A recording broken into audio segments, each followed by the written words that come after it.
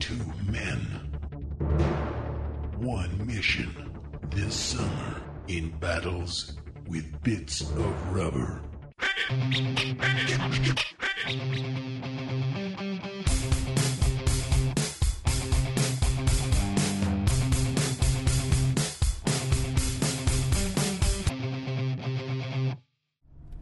So we're driving through Beverly Hills, Beverly Boulevard. Woohoo! Nice little cottages. Get the fuck out of here! No, I cannot. Sorry. I wonder who lives behind that big hedge. Oh, I'm still buzzing from the whole Monsterpalooza thing. Monsterpalooza was a fantastic weekend. It was 3 days. I mean, it was 2.5 days, but it was still 3 days of intense. Because it started at 6 p.m. and we finished at 11. Yeah. It was crazy. And then the after party with the Rick Baker tribute was quite moving. Yeah, and quite loud. Quite loud. The band was loud, very good, but very loud. But yeah. Listening to Rick talking about how appreciative he is, and it was a room full of peers. It wasn't like being at the Academy Awards where you've got people from every facet of motion pictures. This was all makeup peeps. And we all... And he got emotional, and... So did I. Yeah. It was awesome. It was just nice because... Sorry, I know Neil Gordon does not like the word awesome. I apologize. I guess it's a little overused, but I think in this particular instance... It was. It was a justified expression. It was basically, showing all the different things. And there were clips of things that he'd done. Obviously, they're like running through the course of the work he's done. And it is quite staggering, the breadth of things he's done and how much of it has influenced me, but how much of it has influenced everybody there. And I think that was the magical thing about it, is that we all see the same work and go, oh my God, yeah, that affected me, but it affected you too. And I respect this guy over here as well. And it was just filled with people like that. Greg Cannon was there and V. Neil was there. And well, who'd you get an email from this morning?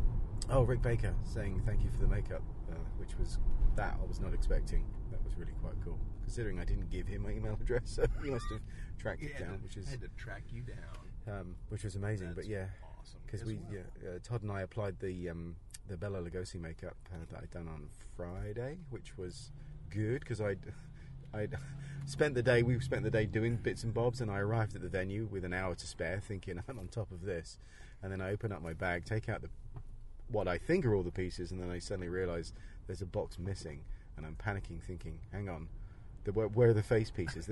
There's 2 face pieces missing." Ruh-roh. Yeah, and I kind of soiled myself a little bit, but I managed to get hold of you. Here's the thing: I'm from the UK, right? So my phone doesn't really work over here. I don't have free internet on my phone, so I had to find a hotspot. So I'm walking around before the show opens up with my pass. I'm walking past Greg Nicotero and Tom Savini, going through the makeup museum, trying to find where I think I'm close in proximity to Starbucks to pick up a free signal. All this is going on in my head, and half my brain's going, oh cool, look, there are 2 of your heroes surrounded by all this cool shit, and the other half is going, fuck, I forgot the makeup I just spent 2 months making. What an idiot. So it was a dichotomy of emotions. And I come in thinking, all right, now I'll go finish helping Stuart set up, and here comes Stuart. Big eyes. Saucer-eyed. I'm thinking, uh-oh. What did I say? He's like, there's a problem. I'm thinking, oh, they're not going to let me in. No, that's not a problem. This is the problem. Anyway, so we called Rectified. around. Rectified.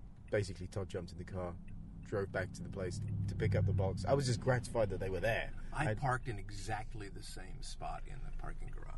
Oh, so it was all fine in the end, but it was a bumpy journey on the way. So anyway, that was that. To make it up, opportunities like this where we got to sit down and speak to Steve Wang. We had him for 20 minutes. We managed to grab him for 20 minutes because he was busy. I know he would have gone on and on and on and on. But he had meetings and stuff. He's still. But what we packed into that 20 minutes was incredibly informative. It was, and again, I kind of selfishly used it as my own counselling session with my relationship with ZBrush, which he managed to sort out in very short order. So if you are a sculptor who has been playing with ZBrush and not particularly enjoyed it or felt bad about it, like I did, as you'll hear in the discussion, then please take comfort from this. This is good information coming from somebody that knows his stuff. So thank you very much, Steve, for giving us your time so generously. I know you must have got pegged to death with questions all day long, and I hope you felt that the time was worthwhile, because I know I got a lot out of it. And and you guys will. He had done a little sculpting demo over at Robert Burns' CES Tools that I wanted to see, but I missed it. I went over to say hi to him to kind of coordinate our talk, and he said, "Here, come on, sit down. I'll show you what I did with him." And sat down, and I got a 15-minute private sculpting lesson with Steve. That's pretty special. Yeah. And it was great info. I can't wait to get home and use my Steve Wang CES sculpting tools. I have some of those to too. try it out. See, the thing is, you have to remember is that even though, you know, I still work and you work, we do things and we make pieces, we're still fanboys, and it's still, I can't tell you, the entire 3 days fizzing in my pants. Fucking, it was just ridiculous. The whole weekend was just, I felt like I was on a drug the whole time. It was amazing, because I was meeting people I wanted to meet, I was asking questions, and I was learning stuff. It was incredible. So anyway, listen up, Steve Wang. Are we in your way? Stuart. Hi, Stuart. How you doing? Steve, nice to meet you. Mike. Oh, my bad. Let me just move this out of the way. That's all right. I know this guy. All right. We'll talk sculpting. Yeah, let's quickly. talk sculpting. Okay. So yesterday I was in there and I just noticed they had like a 3D virtual reality head sculpting thing, and they were sculpting in that. I don't know if you saw it. So Yeah, it's Oculus. Yeah, I think it's Oculus Medium. Yeah. I have a Which I guess system is at home. Pretty cool. Yeah. Oh, I think it's incredible. Yeah, I just started doing digital sculpting recently with ZBrush, and I had tried Oculus before, Right. but a very early version of it. I need to update my software because I haven't gotten back to it in a while. And so when I was doing that, I wasn't that well versed in ZBrush just yet, so I didn't really know what to expect. As far as the whole virtual reality aspect of it, what's really amazing about it is that as a physical traditional sculptor, you're able to take a sculpture and you can instantly make it as small as a little ball in your hand, or you can make it 2 stories tall in front of you and walk around it. Now, are you utilizing that for some of your installations? I have not yet. Let me take that back. We did do that. Some of our models that we've gotten, we were able to actually take it into virtual reality and just scale it up, and we can walk around it and look at it and see and discuss any potential problems we could have with, this could cause a balance problem, or this, we might need to add more structure here on the inside, or, it's very good for conversing about technical stuff. But one thing I discovered recently is that having been more into ZBrush now and having done more sculptures and printing it, what I have a hard time with ZBrush is that I can't calibrate the work like I do with clay instantly. So a lot of times I end up finding myself the real world caliper on my TV screen, or my monitor, and rotating my model and calibrating it that way. That's one of the things. Whereas if you have it right in front of you, you can literally look at it right there, and you can just judge it by how you see it in the real world. Yeah. That, and also too, what I find that sometimes when I print something, it's not until after I print it do I realize, oh my God, this section here caved in a little bit more than I wanted to, but I couldn't see it when it was on my screen. I was moving around, I just couldn't catch it for some reason. So when it's again in front of you, physically in the VR world, you can spot these things much faster. And then the process of sculpting is different too, because when you're sculpting on a screen, you're essentially drawing in 3D. So I use a very small drawing pad. I don't like the big pads, I like the small pads. So all my motion is in my wrist. How I create something. What I found as I was doing the Oculus, my hand motions are more natural. Is there a how forced feedback aspect to it? Not at the moment, not that I'm aware of. But that would be nice, because that is a problem. That is a problem, is that when you go to try to touch the surface, you tend to overshoot it, because nothing actually pushes back on you. So I remember years ago when I was working on Rain of Fire at the Secret Labs in Disney, they were just playing with some really early prototypes. This was way before ZBrush was even created. And they had a force feedback I arm. remember their system that I saw at SIGGRAPH in like maybe Yeah. Some kind of So, force yeah, feedback. the system I saw Stylus. was in 2000, and it was a force feedback system. And they asked me to test it because I did traditional, and they asked me what I thought. And I thought, this is cool. The force feedback is definitely cool, but I said all the tools are wrong. These are all feel like Dremel tools. Right. And we don't sculpt with Dremel. No, we we're sculpt. smoothing. Yeah, we smooth the clay, we carve, and we do. So that's why ZBrush, when ZBrush was invented, it was so much more friendlier to guys that sculpt with clay. Can I ask a little bit about when you're sculpting, or when anyone's sculpting, the psychology of approaching and starting a sculpt, that blank canvas feeling? Mm-hmm. Is there a way, because I know when I've got a job I can kind of do something and sculpt, but when I'm teaching sometimes if people aren't familiar with how sculpting feels, it's getting that starting point. Mm-hmm. Have you got any kind of advice for start, or is it just start doing it, or is it? Start doing it. It's the more you do it, the more familiar you'll get. Yeah. It's like first time jumping off a cliff. You're thinking, well, how's that going to feel, right? You're never going to know that you're going to feel like your guts are going to fly through your mouth until you actually jump. Yeah. And that's that first initial sensation is a shock. That's just maybe that's a bad analogy, but No, the idea is that the only way that anybody can to know what it's like is to actually just try it. Yeah. And one thing I always tell people that are sculpting, especially if they're new to it, is that sculpting it's not that hard. It's very technical. Techniques can be taught and learned. It's all very mechanical, very it's a craft really. Sculpture itself is the craft. The art that comes in really comes from the artist. The imagination, the vision. Exactly. I say the really good artists that create amazing and fantastic, super clean stuff. The super clean stuff comes from practice. That's just the craft. But the amazingness of the work comes from vision, comes from imagination. And I encourage people to visualize in your head what you're going to do. And if you're not creative enough yet or not experienced enough yet, visualize things that already exist. Visualize a cat, a dog, a chair. Visualize it. Just try to see it in your head, because the more you can, the stronger you can see stuff in your head, then the more you'll be able to channel that through your hands to create. And eventually, when you start to design, you'll be able to start seeing that design in your head in 3 dimension as you're doing. That's something I have trouble with. Is like if I have reference, I can work, or if I have a design, I can work. But I'm not particularly good at coming up with concept stuff. Yes. So is that a case of maybe just some people can't do that very well, or is it feeding the brain with information first? Yeah, I think my view on that is very limited, but I used to think if you practice hard, anybody could be a great artist. I don't believe that anymore, because I've seen enough evidence to tell me that some people are just born with a great advantage over others. Well, it's almost, I've used an analogy before, is you can teach somebody to play the piano, but you can't teach somebody to be a musician. Exactly. It's like I love science. I'm a shitty scientist. Like I can't even. I love quantum physics. I love all the concepts. I don't understand half of it, but I still love it. And it's just like I know I can never be a scientist, no matter how hard I try. So I'm good with being a fan of science, right? So it's the same thing, and I think that if you are gifted and if you have done enough stuff to be gifted, then practice and get better at it. If you can't design, or if you have very limited imagination, that doesn't mean you can't be an artist.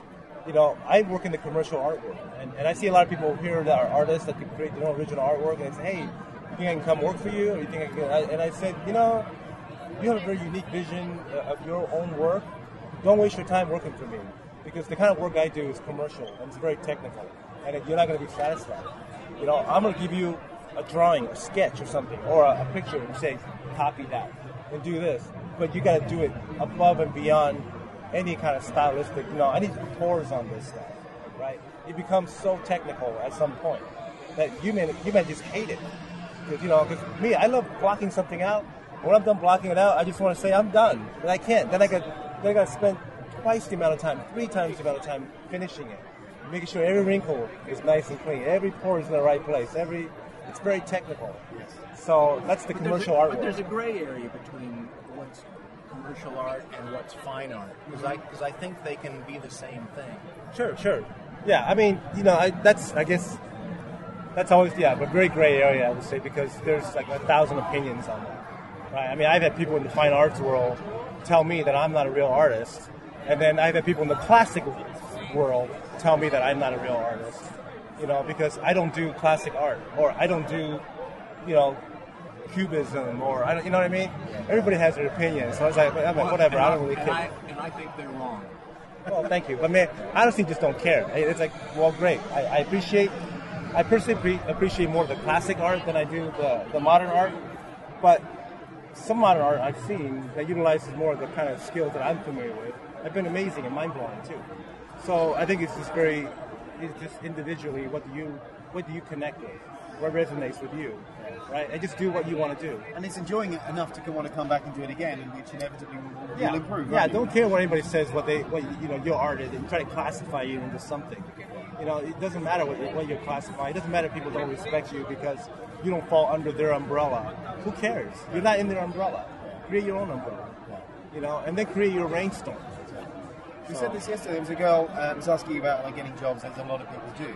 And the thing that occurred to me was the industry's changed. There's so many more people who want to do stuff for films. Yeah. But the thing is, when I speak to artists who are not in between jobs, they're doing things for themselves because they love it. Yeah. And you've got to have that. And it's kind of like, if you haven't got a job yet, that just, you know, if you want to be a chef, you don't wait till you've got a 20,000 square foot kitchen before you make an omelet. You start making it. You don't just do it. Create So it is maybe finding your own path. I've ran into a lot of people like that too. They said, you know, I want to work as a sculptor.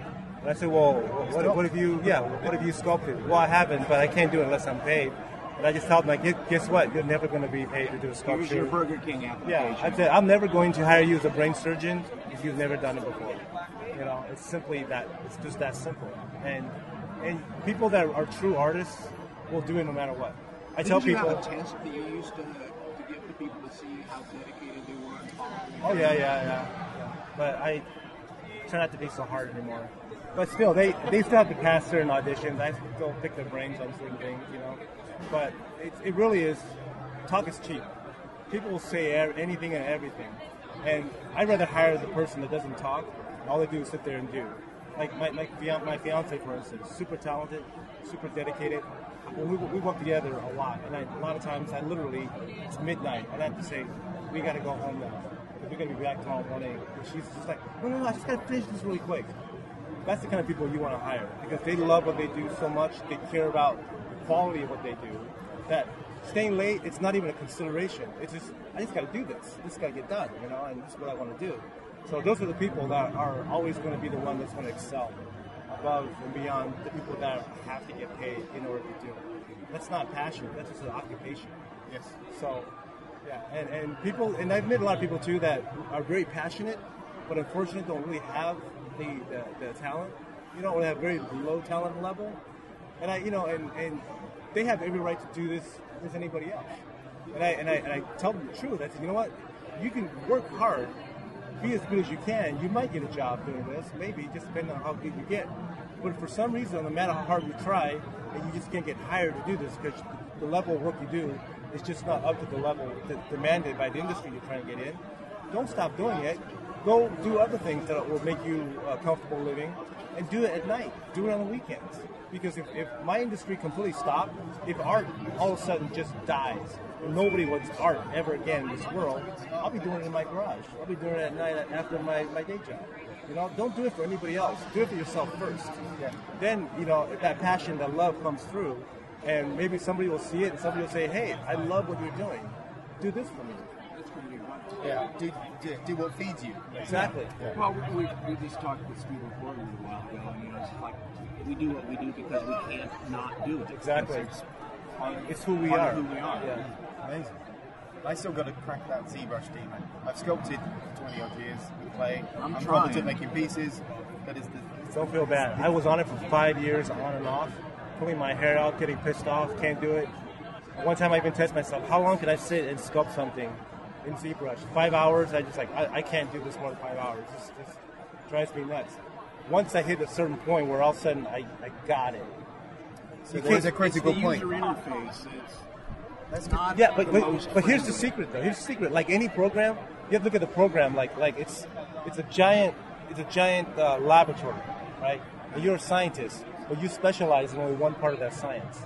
And so you have all these tools around you. Ignore them all. All you need is just the stuff that you need to do what you do. If you're a sculptor, all you need is the sculpting tools. You don't need to know every single thing about it. So do that first. Focus on that. And most people that are working professionals don't know everything about the program. They only know what they need to do, what they do. That's it. It's good to know. Yeah. So start with that, so it doesn't overwhelm you, because it can be very overwhelming. And I swear to you, once you get past that hump, and I don't know when that will be, but for me personally, I literally stopped and just forgot everything that was taught to me. I see people do demos. It's very quick. You do like this. And I copy that style, and I'm like, this looks like shit. How is it my stuff looks so terrible? And I realized I don't sculpt like that. That's not how I think. I slow down, and I was like, I place this here because I place it here. I do this, and I started going more methodically how I work. That's the best thing. And I started to get it, and I thought, now, how do I get to A to Z? Well, every project I do, I work out a workflow. Because I have to be able to engineer everything we do to make it all come together and you hit the end game of what we want to do. I said, why do that for everything? Why don't I do it for ZBrush? So I started analyzing the different techniques, and YouTube's amazing, right? Look at YouTube for tutorials. And I started, I got this Dynamesh, and it only does this much. It goes, now there's subdivisions, and it does this. Now what's the pros and cons? Oh, okay. All right, here's my workflow. Once I worked that out, my first sculpture disappeared, and I finished it. So it's just finding your path through it. That's the best piece of advice I've ever heard about. Now I can't wait to get home and fire up ZBrush. And now, so I did 4 little heads just for fun, and then I'm a Medusa in my booth. I did that all digital. That was my 5th ZBrush sculpture. It's a full maquette. And, I had a little help from Paul Gabry from Pixelogic, ZBrush. They're amazing guys there. They're so helpful. I brought it to the studio. I said, okay, I have all these parts sculpted, and they're all layered and put together. Help me, how do I blend this? How do I technically, it's so great. They show you how to do all, you hit this button and you do that and you do this. Now you can continue your work. I'm like, awesome, thank you. And I go back and I finish it. I can sit there and do ZBrush for like 24 hours a day now, because now I get it. It's like sculpture. You get sculpting, you can't stop. Sculpture, I tell people, like, well, how long can you sit and sculpt? I'm like, until I fall asleep. I don't get bored of sculpting. Like, sculpting, I can do it. I've been sculpting for 38 years. I don't get bored of it. I can just keep going around the clock until I pass out. And ZBrush now I'm starting to get like that too. So it's not that you don't miss clay, but you can enjoy it as much as you do clay. Oh, I love clay. I still do a lot of clay. Yeah. But now, to me, it's all tools. Yes. It's simply another tool. I don't want to be sculpting to ZBrush and feel frustrated by it. Yeah. Like there's something missing, but you're saying that's probably not how it would be once because, you find your work. Because all the things that you feel missing from ZBrush, there's a lot of other shit that comes out of ZBrush. You're like, holy shit, I love this part of it. And there's and ZBrush does give you superpower. Excuse me. Fantastic. Because I've got like friends like Martin Rizard, I don't know if you know him, and Simon Weber.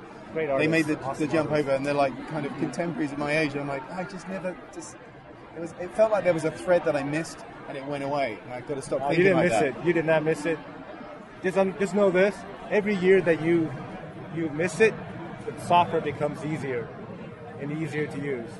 Landon Meyer has, with his mask, he has switched from doing everything in clay to doing everything in ZBrush. Now because of the tools for extruding and reversing things, he's now printing the sculptures in 3D printing them, and then painting the silicone into his mask. The live Boolean tool it's so amazing. It's so amazing, and they have the new one, the new ZBrush ZBrush 8 now is amazing. They have this tool called Tessellation, and it's Sculptress Pro. One of the big problems I have with the two methods, that's why I had to work on the workflow, is that you can work too far in one end, and there's limitations. Like if you use Dynamesh, and you can keep doing it, it's like clay. You can just keep adding and adding geometry, but it gets so dense that when you want to change a major shape, it's like really hard to change shape. You can't smooth things out. You can't, because too much geometry. So they created the subdivisions so that you can have high subdivisions for all your detail. But if you want to change your major shape without affecting your detail, you go back to the low subdivision, make a change, come back, it's all there, it's changed. So it doesn't forget that when you... Right. So that's a great tool. Yeah. But the perfect tool is both of these things together. Yeah. And I asked them, can you put these together? They said, no, it's impossible. The algorithm doesn't work that way. The programming. But that's when they showed me the latest thing, which is they took Sculptress with the tessellation, and they basically make it so you can take a shape, you can stretch it out to whatever you want, and it constantly refreshes. When you get complex with the geometry in one area, super detail, the geometry keeps building on its own. Just keep updating on its own. Areas that are smooth has very low polygon and stays low. So now you're using the best of both worlds. You're maximizing your polygons. You're not sacrificing detail. And if you want to take something and just brush it completely until it's completely gone, now you can. Before it was impossible. So now it's even more amazing and it's simple. So the longer you wait, this thing at some point, this is the biggest myth because people think that ZBrush just sculpts for you. Yeah. Of course not. Just sit in front of it and just say, ZBrush, make me a sculpture and see what happens. That's the thing I found actually. I haven't done a lot of it. I tried it, but the thing I did find was because you are not limited with the physical like massive size. I don't build an armature or any of that stuff. You find out really quickly what your weaknesses are. It's like, shit, I don't know what a shoulder looks like. That's the problem. Mm-hmm. Whereas you can always blame, there's a bit of armature wire sticking out, or it's too heavy, and you can't do that now because you can just bang through it. So I think you actually get to the art quicker. Yeah. Probably. Yeah. Absolutely. And like I said, the software just gets easier and easier every year, and it does more and more. And because they listen to what the artist is saying. So, they work with a lot of digital sculptors, and they work with a lot of traditional sculptors that have now ported into digital. So, so any suggestion you come up with, I would like it better if, I need to suggest to them, I need internal calipers in this thing. Are they going to do that? No, I haven't told them yet, but because I just realized that was a big problem for me. So I'm going to suggest that, maybe they already have one I'm just not aware of. But so they'll let me know. But if there isn't, I want to suggest having some sort of measuring tool because, That's one of the things I've found when you're trying to translate from ZBrush to a specific size when you print it. Oh, they have software already that you can do that. Because all my stuff is scaled precisely. I've had parts that were scaled and then sent over to China to get printed, to come back, manufactured, to come back to my sculpture that I finished a month later, and I plug it in. They're perfect fits.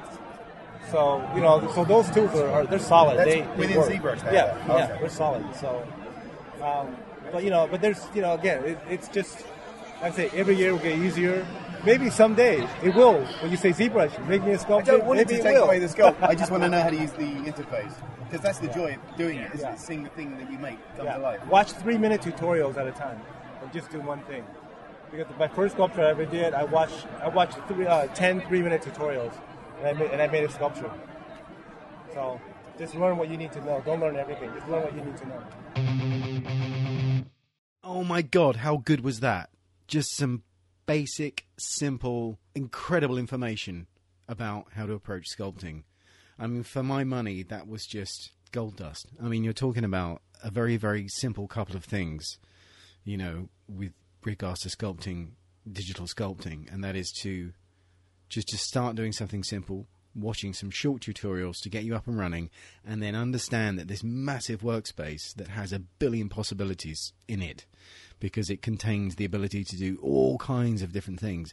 There's only a small slither of that that's ever going to interest any one particular person. So don't get overwhelmed with it. Just figure it out what it is that you need to do, work in the workflow that you need to work in, and then just disregard comfortably everything else. And that just makes so much sense. It's so overwhelming. You see all these options. One thing that's worth mentioning is if you're interested in digital sculpting, you don't want to spend any money. I think the ZBrush program does come with a free trial, which you can try, but it's such a vast program that 30-day trial doesn't really give you a lot of time. What you can do is get something called Sculptris, SCULPTRIS, and if you look up Sculptris on ZBrush, it's basically the gateway drug to ZBrush, and it's a free program. It's completely free. It doesn't have a trial on it. You have it and you use it. You're better off using it with a tablet or with with a pen tool like a bamboo Wacom pen tool. So you will need some kind of input device which is more attuned to sculpting than just a mouse. So that's the only concession. But if you're seriously into any kind of graphic work or sculpting anyway, you're going to need something like that. But it's a free program and it's really good. It's not as featured and it doesn't have as many features and it's not as involved as ZBrush, but it is completely free and it works great. And it's a very, very good introduction to sculpting digitally. So I would look into Sculptris if you're looking to try. There are a few others as well. I'm sure there are other apps on, depending on whether you have an Android or iPhone, to have a look at those. But seriously, Sculptris is definitely worth looking into if you want to try and sculpt stuff for free. But that was a fantastic time. Just editing that and listening. I say editing. All I had to do was let it run, but putting these bumpers on and everything. But just listening to that audio again just made me really appreciate just the good information that Steve had. And just psyched me up again to get sculpting again. So I'm very, very stoked about that. So thank you all for listening. Appreciate it again that you've come and tuned in. And like I say, if you ever want to comment, you can comment on the Facebook page, or you can email us at stuartandtodd@gmail.com. But by far and away, the most significant and helpful thing anyone who's listening to this can do to help us and support us is to tell a friend about it. Tell it on social media, tweet this, put it on Facebook, Instagram, whatever. Just put it out there and just keep us in people's minds. We really appreciate it. Thank you very much for listening again, and I hope you can join us for the next one, because we've got another fantastic Monsterpalooza interview coming up, and it's going to be a big one. So check it out and stay tuned. Thank you.